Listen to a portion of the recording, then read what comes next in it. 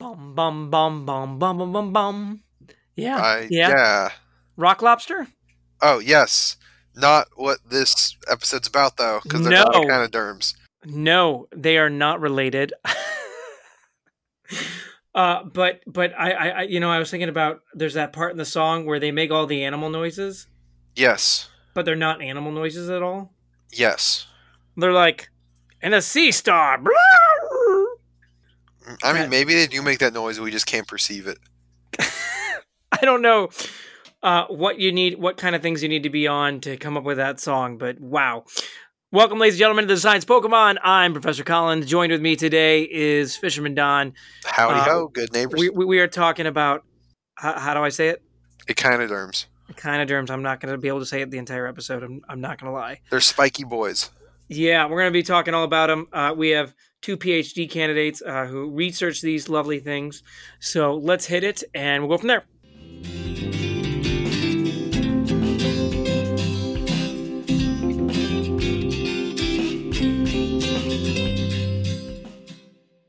The following podcast is a member of the Pokecasters Network. Pokecasters Network, supporting Pokemon content creators, their shows, and the community of Pokemon fans. To find out more, check out PokecastersNetwork.com or find us on Twitter and Facebook.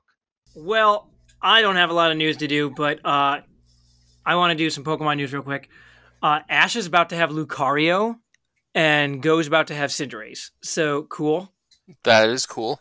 Outdated Pokemon news. We just got that free, already set up Amoonguss from the Korean thing. Yeah, I downloaded mine. Yeah, Yeah, so nice. be ready for more Amoonguss if you aren't already fighting enough Amoonguss. Well, upcoming is starting in a few days here, so it will be happening when this episode launches. Is going to be the Ultra Unlock Week 3, the Unova Week. So I don't remember what the shiny is for that, for Pokemon Go. I don't remember. Everyone vote for Porygon Community Day. Yeah. I did the Dragon Week last week. Chloe and I did it. We walked 2.5 hours every single day, and we are about 20 candies short of evolving our Gible all the way to Garchomp. I'm jealous. With like max IVs or whatever the heck it's called. Yeah, I think it's still IVs. Yeah, well, we got that, and we got a couple Dino, but they weren't any good. And we ended up with like 4 Dragonite and 4 Salamence, all perfect. So that was kind of cool. But I haven't been doing this Psychic Week because, with the exception of Metagross, like there's nothing out. Like I don't. What am I gonna do with Starmie? There's 8 ball toys at my house right now. Yeah, like I don't need any more Claydol. I find them all the time, anyways. I keep seeing is BM or Elgium the original one? I don't remember, but either way, I keep seeing one of those on my nearby. I haven't actually seen one yet. They're always like just far enough away that I can't get one. Oh, they're near our house, and I don't want them. But I'm gonna take the girls walking tomorrow. Hopefully, we get some more so I can evolve. Finally, get a Metagross. There you go. Yeah, well, it's good. It's good for me to get out of the house too. Yeah. Vote for Porygon though. Yes, vote for Porygon. Especially if you love us, we want Porygon. I want Porygon. You know, I have a perfect P2 in the game right now, but it like is like I have enough candies to evolve it, but it's at such a low like level. Is that what that is? Or CP? Yeah. Because I've not powered it up at all. Oh, I have like a maxed out PZ because he's my son, but I need a shiny PZ now. So. All right, let's do some science news. Couple insect news. First one is locust swarms. So I guess scientists have found that with locust swarms that they can detect, and I thought this was very interesting, they can detect single molecules of like pheromones and scent. And it's like it was a good distance too, which was really cool. And so what they're realizing is that like how good they are at detecting these things. And like I guess like even a single molecule can lead to swarms, which is kind of interesting. But that also means that it can, help lead to new pest control measures. And I think that's really beneficial as we've had all these locust crises the past year. How many we've had? 3? I feel like at least 3. Yeah, it's been pretty apocalyptic. At least you can eat them. So another thing, combining economics, my favorite. We have, I guess, researchers found that wild honeybees added 1.5 billion in yield in U.S. Farming crops, specifically things like cherries and watermelons last year. I thought that was kind of cool. That is pretty cool. Yeah, come on, wild honeybees, make a comeback. And then the other thing I learned was water beetles. Those savages. I didn't know. I guess that they were testing them. I guess it was in Japan at Kobe, and they discovered how certain beetles, or they were studying them, and how I guess they can survive being digested by frogs. It's terrifying. like digested whole and then come out and being alive. So yeah, that's cool. So I wanted to share that. I thought those were kind of cool news items. Yeah, I just wanted to share those out. I thought those were kind of cool. That was cool. That is cool. There's another we don't get a lot of insect news. There's another species of really interesting beetle that actually I believe preys on toads. Like it tricks the toad into trying to stick it with its tongue, but then it rams up underneath the toad and like attacks the toad's throat. It's pretty brutal. Okay, beetles, gotta watch out, guys. It's not just Paul, John, and George. Yeah, those guys.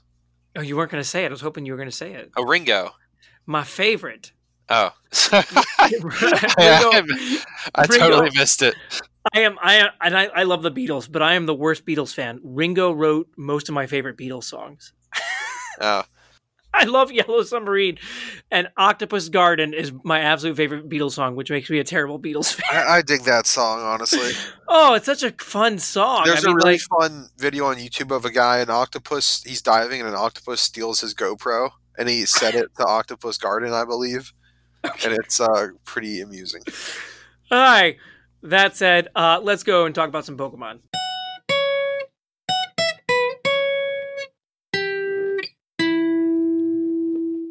Hi, everyone. So we're joined here.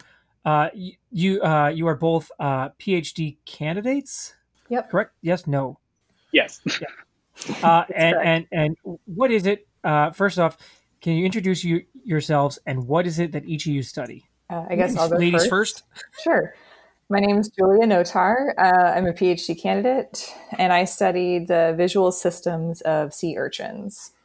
Hi, everyone. I'm Ray Allen. I'm a PhD candidate at Duke University as well, and I study early embryo development in the sea urchin. Okay, so I know very little about sea urchins. So can we start small? Yes. Don, how do I pronounce this word? Are you talking about echinoderms? I actually am not even looking at the script, but I'm assuming that's the word in question. That is the word. So what are they? What kind of organisms that our listeners would know fall into this category? So there's several that people are probably familiar with, like sea stars, brittle stars, sea urchins. And then there's also some others that people don't tend to see as often, like feather stars or basket stars. Basket stars are neat. They're very cool. So, like, in general, though, what are these things? So talking about echinoderms, like they're a set of animals that fall into the phylum Echinodermata. And so the ones that Julia just talked about are the different classes, I believe, of sea urchins of echinoderms. And so they like a key, I guess, defining thing about them is they have this like pentaradial symmetry. So when you think about a sea star, you think about those 5 sides to it. So it has radial symmetry while we have bilateral symmetry as humans. So we have a left and right side to us. So how do those then, like, because now I feel totally lost, and I was told to discuss this by Lucas. So what relation do these have to any of the other things that you guys study? Is there any connection? Yeah, so sea urchins are one of the classes of echinoderms. So they're one of the groups in that phylum. Echinoderm, like, I feel like I should remember this. Doesn't it mean something to do with like their skin or something, like the actual name itself? Yeah, it means spiny skin. Okay, yeah, I was going to say spiky boys, but I knew it was like way more technical than that. So if you like break it apart, you have echino, which is like the spiny part, and then dermata, so like dermis, so skin. Dermatology, yeah, okay. Mm-hmm. Okay, gotcha. Spiny skin, I love it. Super literal. Buffalo. So where do these animals like live? What kind of habitats are they found?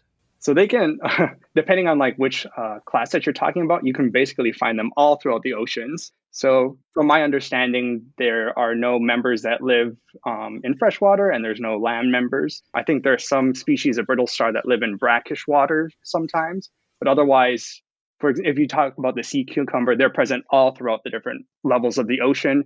And if you talk about sea urchins, they're present in warm water and also like freezing cold water. And correct me if I'm wrong, Julia. You got it.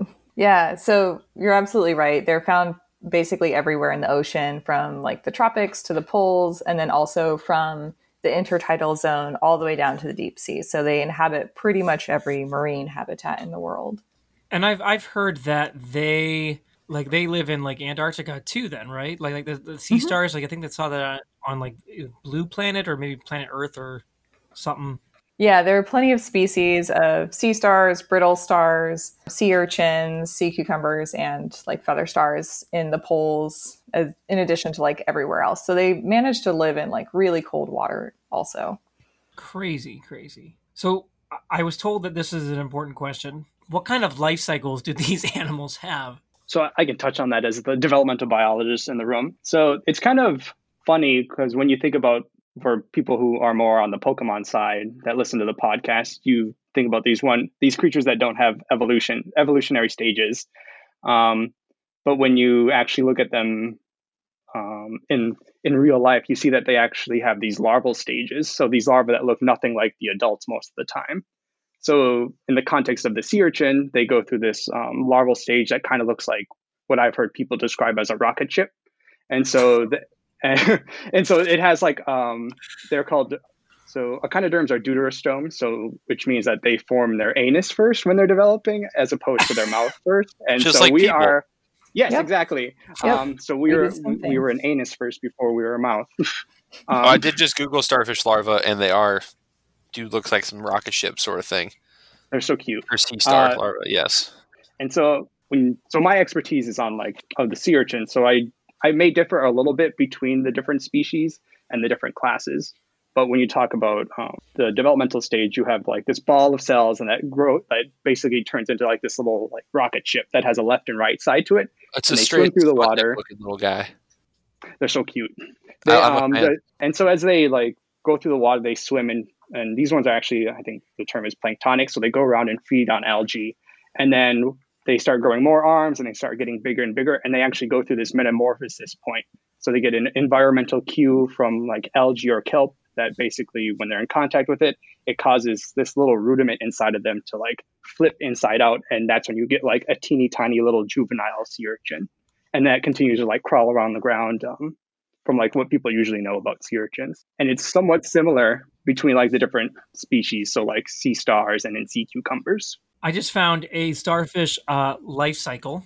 Yes. And this is like literally some like straight up alien shit. It's yeah, so Like cool. literally, I feel like I'm looking at like Alien. Like wow, because so they release the polyps, and then those develop into more complex, and then it becomes that weird rocket shit. Like it's just crazy. They're so beautiful. Wow. And a lot of them are, I think, early on in development are transparent. So you can just like see the light go right through them. And they have like just these subtle things about them that are beautiful. So I highly recommend that people Google them. What a crazy direction for evolution to take. Ooh! I also have like another fun point about that. So there's this species. Sorry, this is my like bread and butter. No, do it. No, throw them out. There's this unique species. As far as I know, there's one species, at least in Australia, that actually is a direct developer. Well, these would be indirect developers. And so instead of coming through this like Pluteus larva stage, their eggs are like much bigger that they put out, and it basically turns into a tiny urchin first. So they directly develops into this teeny tiny little urchin. And so I actually, what's the species I gotta give to Google if you know off the top of your head? I think it's Heliosideris or Erythrogramma. Is it that one or is it the other one? I think so. I think that's it. I think it's Erythrogramma. Crazy. But they look like little potatoes. It's how the people in the lab describe it, as like they're like the potatoes. Yes, okay. As opposed to the spaceships. I mean, so that's a really unique thing that people are studying. I mean, this is something out of a Ridley Scott movie. Oh, it's the yes, I know the one. I just pulled up some pictures of them. Yeah. All right, so So, Julia, you said you study like sight. How important is sight for these animals? Like, what do they use it for? So, to the best of our knowledge, the sea urchins at least use sight for just pretty simple navigation. And simple navigation means sort of like an urchin has gotten washed away from the reef and wants to find its way back because it has a good place to hide there where it's not going to get eaten by a fish. And they've done some studies with sea stars as well that indicates that they also use it sort of for the same kind of navigational purposes to like find their way back to a reef or to an area where there's some more food. So they're not necessarily using it for predator detection or for finding food or something. Not that we know of right now. They tend to be really good like tasters, and they're like very sensitive to touch cues and currents. So they use a whole suite of senses, but they've got pretty blurry vision that they just kind of, use to sense where the reef is and get back there.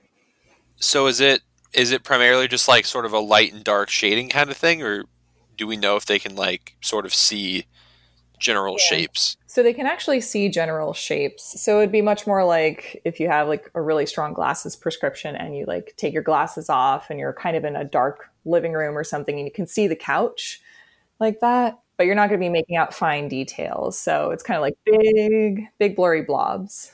I always assumed it was just sort of like a light and dark sensitivity. That's more than I thought they could do. That's really cool. Yeah, it is. Yeah, it's definitely more than just like light or dark or like shadow detection or stuff like that. So these animals, they can like regenerate, right? So like, how good are their regenerative abilities? Hella. Well, it depends on which ones that you're talking about. So it seems to range.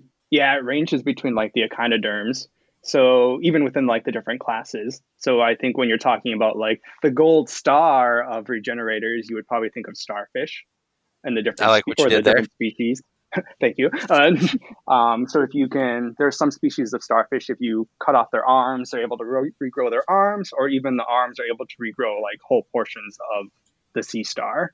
But when you talk about more of like the urchin, they are able to regenerate their spines and their 2 feet and some of their pedicelaria, which are these little clampers that they have on them.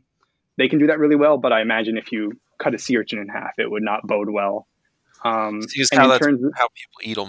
Yeah, I would assume that's bad. It's breaking them open. It's quite disturbing to like watch people that are, or the companies that fish them, just like crack them open like walnuts, which is very sad to me.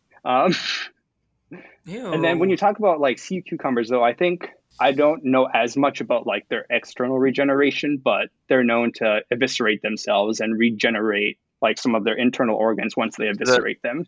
So it's like Cuvarian tubes, or whatever they're called. They're like lung sort of thingies, is what they do. They do that for some species, but I don't think it's applicable to all. I know some that do basically most of their internal digestive tract, I believe. And some of them just kind of do stuff that's more towards their mouth, and others that get rid of some of the stuff that's more towards like their anus.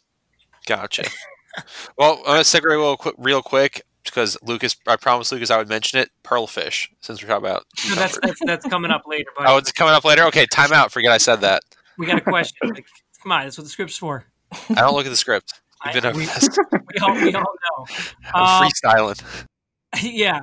So what kind of threats do these animals all face then? Do you mean like as prey, or like, do you mean as like a species from humans? I heard there is some threats to these that like maybe we can prevent. I would say, I guess I was told to ask about like peoples, especially with like sea stars. Yeah, I guess I would say that the biggest threat is probably just like all the effects of climate change, because it leads to things like warming ocean temperatures, which, as you could imagine, for an urchin or a sea star that lives in the polar regions, a difference of even a couple of degrees might make a big difference, especially for the development of the larvae, since they develop at different rates and different temperatures. Also, ocean acidification is another big issue. So all the groups in this phylum in Echinodermata make their skeletons out of calcium carbonate, which, if the acidity in the ocean rises, will sort of start to dissolve those skeletons slowly. Yeah, so climate change is real bad for everybody. So what can we do to like protect them then? Stop climate change. Okay, stop climate change. Got it.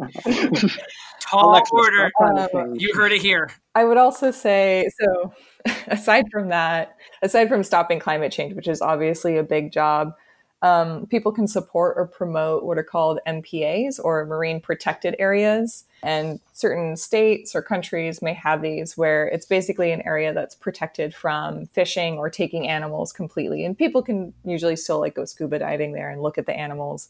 But those are areas that are protected, sort of to be like nurseries for all species there. So that kind of helps the whole health of the ecosystem, which supports them. Had a question that I just thought of. Are any of like the urchins like captive bred? Because I used to work at an aquarium store and an aquarium, and I know like there's tons of demand. I feel like for long spine urchins, I feel like people always are like getting those guys.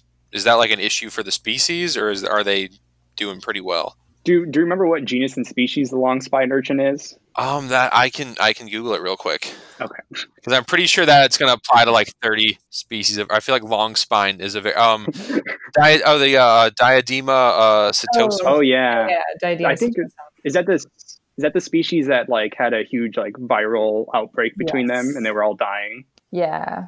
So in the 80s in Yeah. the Caribbean, so Diadema setosum spread around the Caribbean, and in the 80s there was like a big urchin die-off, which had a lot of downstream effects for all the coral reefs and stuff. So depending on where you are in the Caribbean, it's still illegal to take long spine urchins because of, like you said, their popularity in the aquarium trade, and also just because of their population numbers are still rebounding. Okay, I was wondering. I've seen them a couple times out in the wild, and it's always exciting to see one and avoid getting stabbed by it. Yeah, they're very cool. They're very active, and they're quite a bit faster than like other species of urchins. Yeah, they definitely are, and they've got that. It looks like an eye, but I'm assuming it's not an eye in the middle bit. No, that's their anus. The anal papilla. That is the okay. Yeah, it is exciting and brightly I colored, mean, the way it pulsed and moved and stuff, I was like, I'm pretty sure it's definitely not an eye, but it's got like sort of like if you look at it like from anyway, yeah. Mm-hmm. There'll be a lot of anus talk. Yeah. In this episode. Could I like jump on to like comment on one of the threats? Sure. Like one of the species or one of the classes faces? Because I think in terms of like sea cucumbers, I think they're actually starting to be overfished a bit. So I know they're a very popular food across the pond. Mm-hmm, mm-hmm. And I think from what I've been hearing, it's also been picking up over here too. So it's kind of originally was seen as like a delicacy, but now it's just becoming more popular to sell them and eat them. But it's also, I think there's some of them that are being used for research. And so like, I think out of like this list, they're the ones that are most likely to be overfished. I think something that you can do to kind of like support them and prevent them from like being wiped out or whatever is to like take some recommendations that like Julia said, but then also thinking about how like where you actually eat and get some of your food from. So try and eat like more local if you can, but then also figuring out ways that you can support individuals in, I guess, in policy. So in government that are making some of these big decisions and that are like putting up regulations to prevent overfishing. I did just find an individual who was sentenced to 2 years in prison for overharvesting sea cucumbers over in Puget Sound. Okay, so it's a big deal, guys. You heard it here. Don't harvest sea cucumbers. On that note, you know what? Let's hit over. We're gonna talk about some of the Mons here. Oh wow, he smuggled $17 million worth of them. That seems like a lot. God.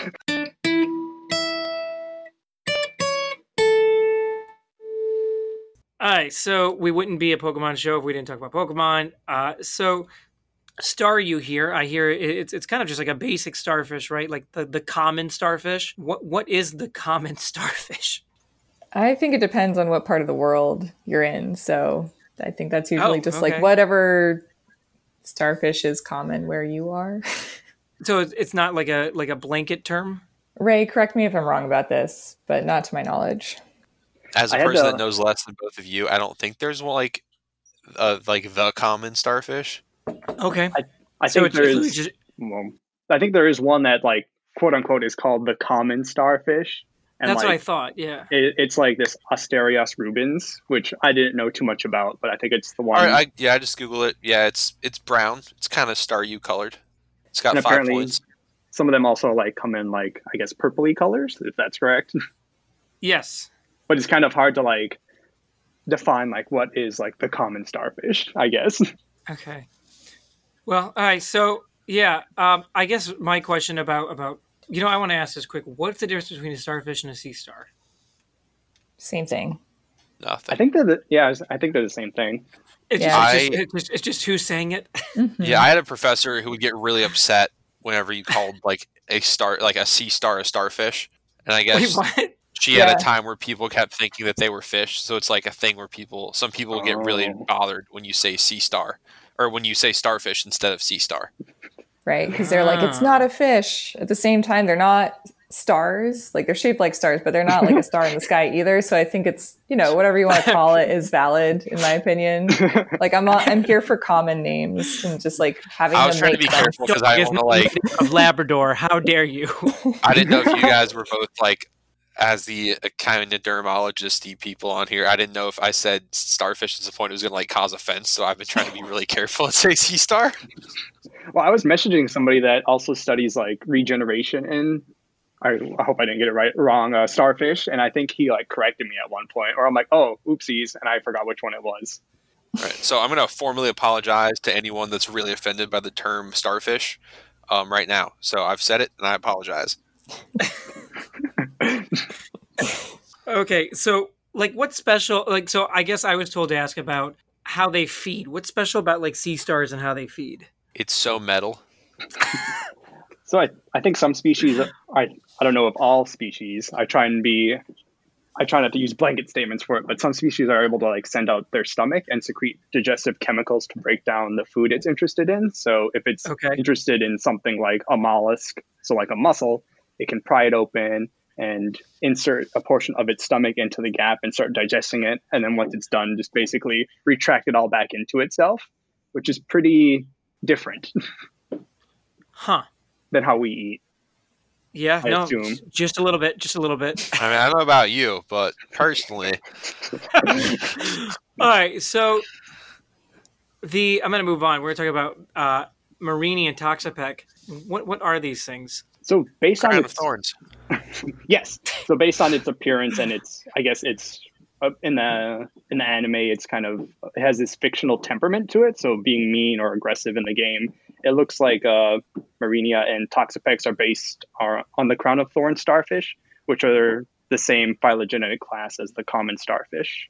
Okay, so but what makes them special then? Like the crown of thorns? I went back and forth on this. So I think what makes them special is that people kind of hate them right now just because they think that they're destroying they're actively trying to destroy all the corals. And I think a lot of people are worried about the corals right now. That's like the narrative I hear is they're chomping the Great Barrier Reef up. Yeah. And that happens in the game too, right? The game like says that they eat Corsola, right? Yeah. Yes. Which is pretty appropriate. Because I think, the crown of thorns eat coral polyps, which are like the sac-like animals that form the colonies of coral. And so I think in the game also I read that if you put like how do you say it? Marini or a Toxapex like in when you're playing like a, I don't know what the word is, like co-op with like a friend, it'll actually attack like the Corsola instead of attacking the enemy, which is like wild to me. What? Oh, I've never heard of that. I'll have to look that up later. So this is all to say, like, I feel like Nintendo is very much promoting this idea that like the crown of thorns starfish is like a bad starfish, when in actuality it's probably just like because of like the imbalance in the ecosystem, they are chomping more on like the coral, and that's bad through human eyes. Yeah, in the Pokédex, it even says it leaves a trail of Corsola bits in its wake. Yeah. Oh, I love Corsola. It's so cute. It's pretty cute. So what's like the relationship between like these and like Staryu? So when I was actually looking at some of these things, as you people may have picked up, there seems to, so Staryu and Toxapex are kind of based on like this general idea of starfish or sea stars. And so to me, it didn't make sense why when Staryu evolves into Starmie that it has like all these extra arms to it. Because from my understanding, the common starfish, so Astreus rubens, like doesn't get more arms.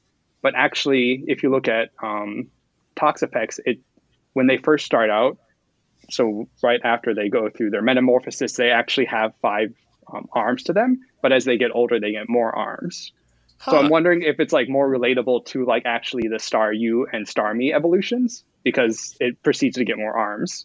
Well, something we say a lot on this show is that Game Freak either has someone who knows a whole lot, and then they make Pokemon based on very specific animals, or they take the general idea of that genus or class and just throw everything together. That's what the vibe I'm getting right now. Yeah. It's all right. Well, then, so let's just move on to Pyukumuku. So what is this? What is this? So Pyukumuku, I think, is even described as like the sea cucumber Pokemon. So I'm going to presume that it's mostly based off of sea cucumbers. Huh. Okay, so I don't know.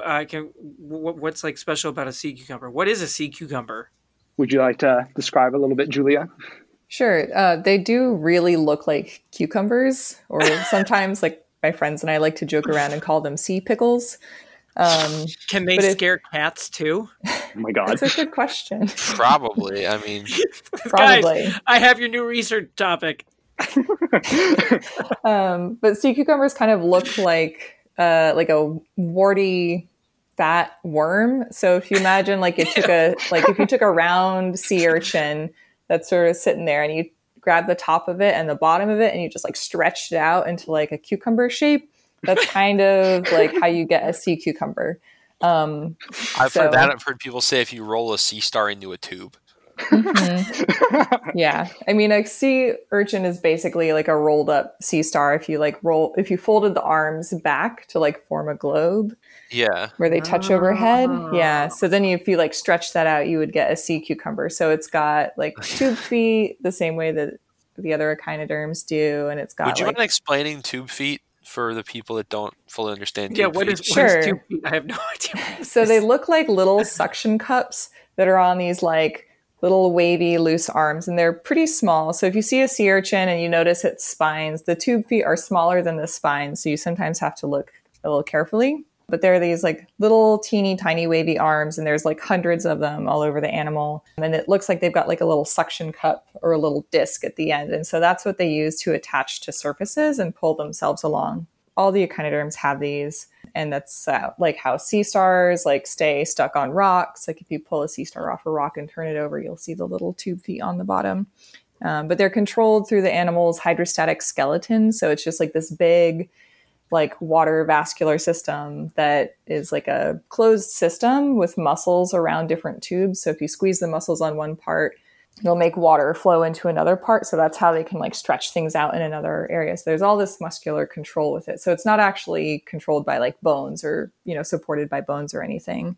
So it's all this soft tissue with sort of like a water tube system inside of it that they can use to like extend things and retract things. And the tube feet, even though they look like little suction cups, they actually don't attach using like physical forces and using suction. They actually use chemical adhesives. So tube feet, when they like touch something and they want to adhere to it, the tube foot secretes chemicals that adhere the tube foot to that spot. And then when they want to pick the tube foot up again, they secrete a de-adhesive to that spot and then keep going. So I did not know that. That's cool. It's wild and complicated. So I got a question then. This whole like stomach thing, right? In the game, like it like spits out its stomach and it's like a hand and that's how it fights. Does Pyukumuku get any of this right with like the whole stomach thing? Yeah, so the sea cucumber, some of the sea cucumbers are able to like, as I mentioned earlier, able to eviscerate themselves and expose a piece of the portions of their internal organs to animals that may be attacking them. And I think that kind of either is like startling to the animals and will scare them away right away. But I think it also has this toxic chemical to it sometimes. So if a fish or another organism were to interact with it, it would probably be bad news bears for them. So it's probably taking a step further in the video game to have Pyukumuku just like bring out its like internal fist and wave it at people and then bring it back in. Because I feel like that part's a little inaccurate for real life. But pretty cool. Okay, fair enough. They made like a weird wormy warty slug into like a cool fighting Pokemon. So I was told this is the most important question I need to ask. What is the pearlfish? What is a pearlfish? What does it have to do with the sea cucumber? Everyone loves the pearlfish. Okay, I don't know what it is, so I don't know why you're all laughing. Julia. Oh, well, we've already said the word anus on this show, so I guess we'll Yeah, go for continue. it. I mean, it's So whatever. the pearlfish is a type of smallish fish. Long, But skinny feller. yeah, but so the way that sea cucumbers sort of like breathe, in quotes, is to like open their anus and like let water into their system, and then they'll like push the water out. So when they open their anus, sometimes this little pearlfish will swim inside. And so pearlfish hang out in the anus or in the internal cavities of a sea cucumber as like a little home to hide from predators in, or just to hang out in. Some species of pearlfish will even sort of like eat some of the insides of the sea cucumber, which of course the sea cucumber can regenerate. So it's a little bit like infinite food. Still seems like impolite though. It does. But mostly I think that these are just sort of commensal relationships, which means that both parties are hanging out. One gets something, but neither one is really harmed. I mean, there are some times I eat hosts. Mm-hmm. I think there's actually some species of sea cucumber that have like evolved to have like 5 teeth in its anus in order to prevent things from crawling in there, which is what a adaptation to need. That's the lock on the liquor cabinet. I just learned too from a quick Google that the largest species of pearlfish can reach 20 inches in length. Yeah. I also highly recommend people Google a video of the pearlfish infiltrating a sea cucumber. Yes. Infiltrating is a good word. It's a terrible word. You guys are awful. Sometimes they live in pairs too. I feel like there was this weird fact that like apparently the maximum number of people have seen is like 15 pearlfish inside a single sea cucumber. Ugh. That's apartment living for you. I think it was also like okay, I'm moving on. We're moving on. Let's go to Pinch urchin. So since this is your guys like or love, what is it? I guess pincushion urchin, so pincurchin. Pincurchin? Yeah, that's what I was thinking. Pincurchin. What is a sea urchin? Spiky. I ask myself that question every day. No. The round ball covered in spikes protecting its gonads at the most basic level. Hashtag relatable. Oh my god. Okay. Wow. Sorry, there's probably a better explanation for that, right? Yeah, I mean, that's really good. I like to describe them as just like little spike balls that crawl around in the ocean, but they're much more than that. They have creepy mouths too sometimes, and they're full of love. Yes, exactly. They're just looking for love. Got it.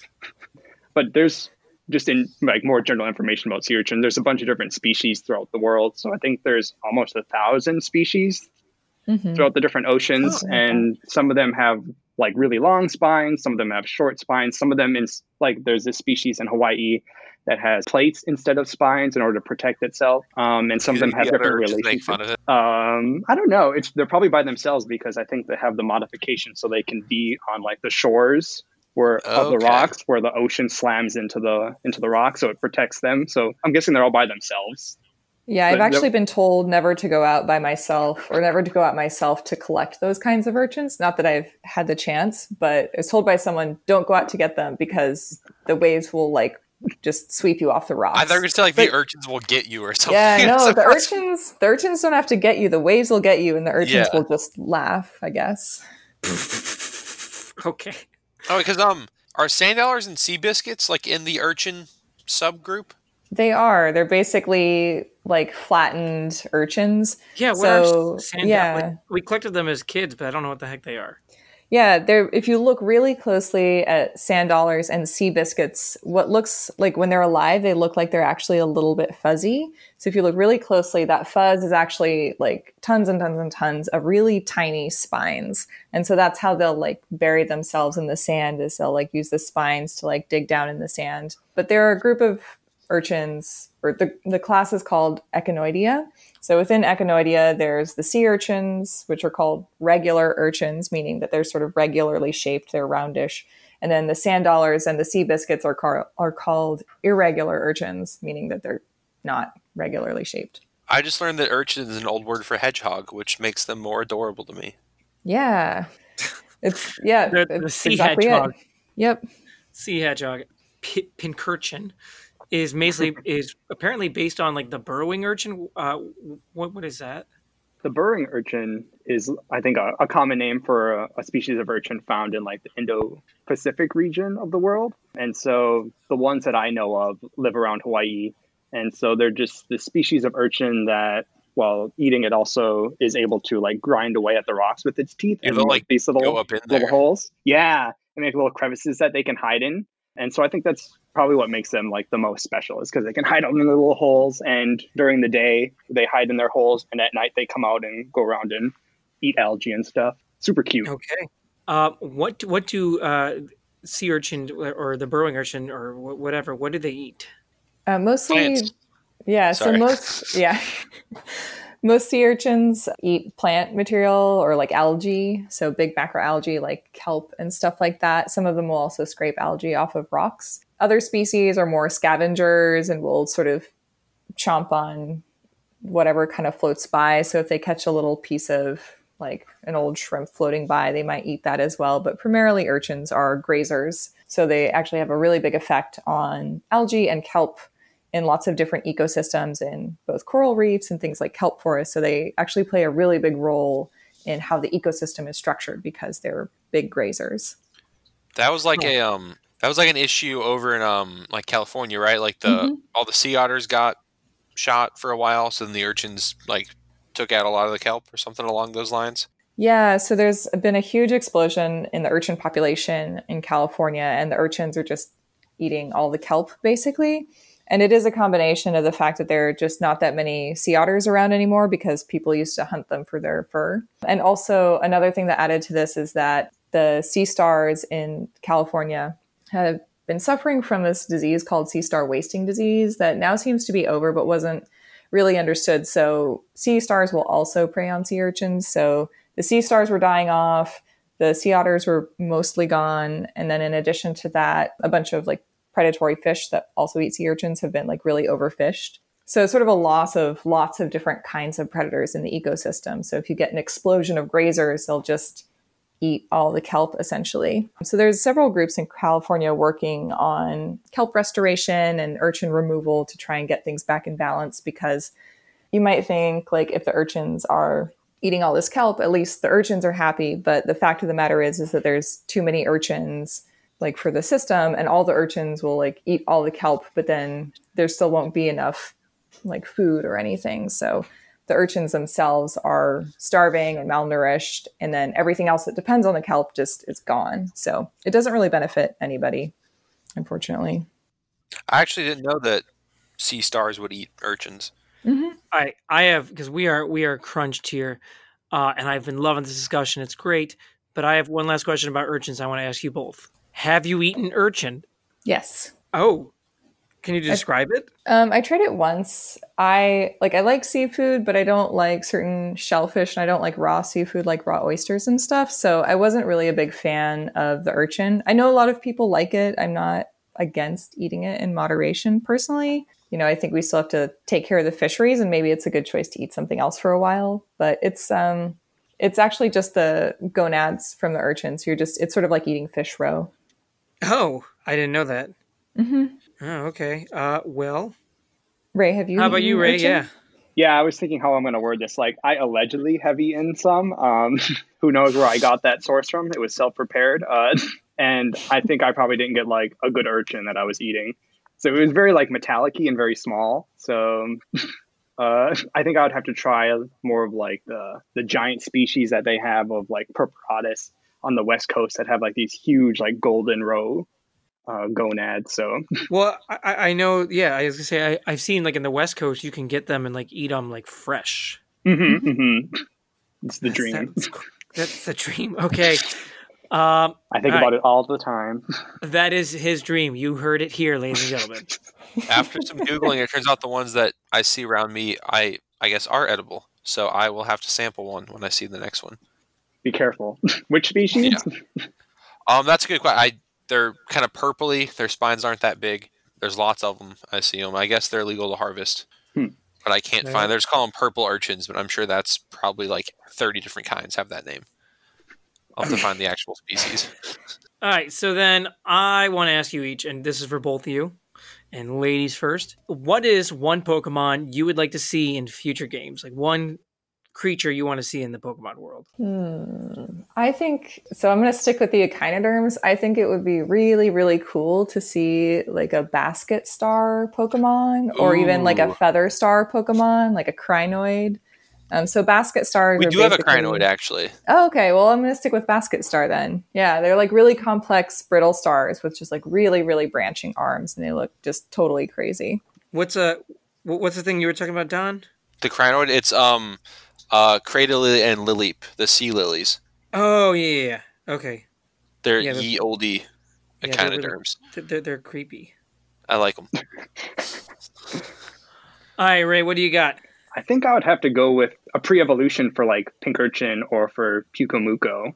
So like one of those like larvae that swims through the water. So if they could make a larval Pokemon and then have it evolve with one of like a water stone or something, I think would be interesting. That'd be cool. To actually go through a metamorphosis. So I think that would be pretty epic and teach a lot of people about larval stages. Fair enough. We want to see the rocket. Got it. All right, I've got one too, real quick. Okay, go ahead. I probably pronounced the scientific name wrong, or the name of the genus wrong. Scotoplanes, the sea pigs. Oh yes. Oh yeah. I think they already look kind of like a Pokemon. I think they'd be a great.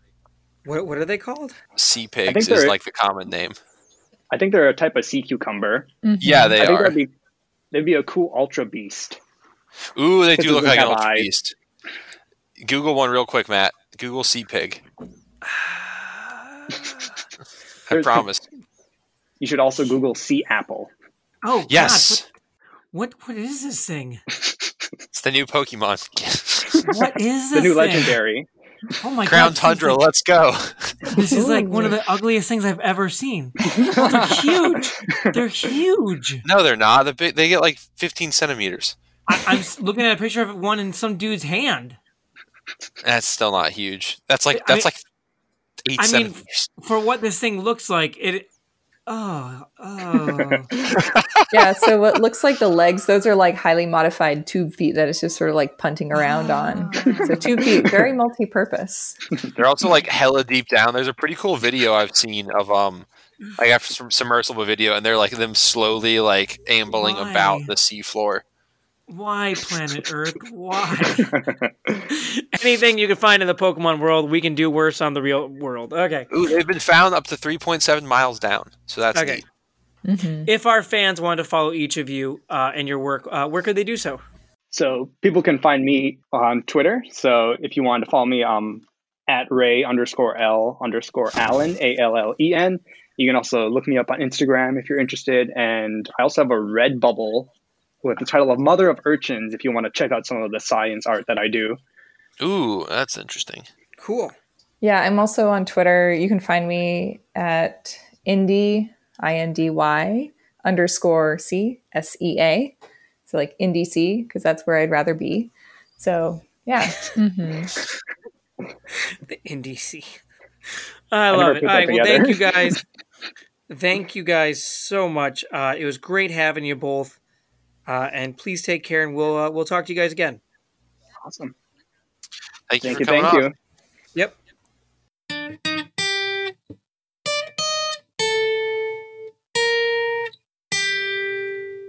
Well, that was the most we've ever talked about anuses. Yeah. You mean so far, but yeah. So far. The butt episode coming soon to the Science of Pokemon. Yeah, but no, that was really enjoyable. I enjoy all Echinoderms. For real though, we need a sea pig Pokemon. Oh, that thing's so creepy. Look it up. It's creepy. No, and we need one of these guys that goes through these metamorphoses so they can see the rocket ship. Yes, little Sputniks floating around. And it needs to be like 2 inches tall. And it needs to it needs to literally shoot around. It can be like Kartana. It could beat Joltik for smallest. Yeah. It needs to be like Joltik and Kartana, where it's tiny and just like shoots around. Yes. Yeah. I want to see it. So I guess we have an announcement to make, or I have an announcement to make.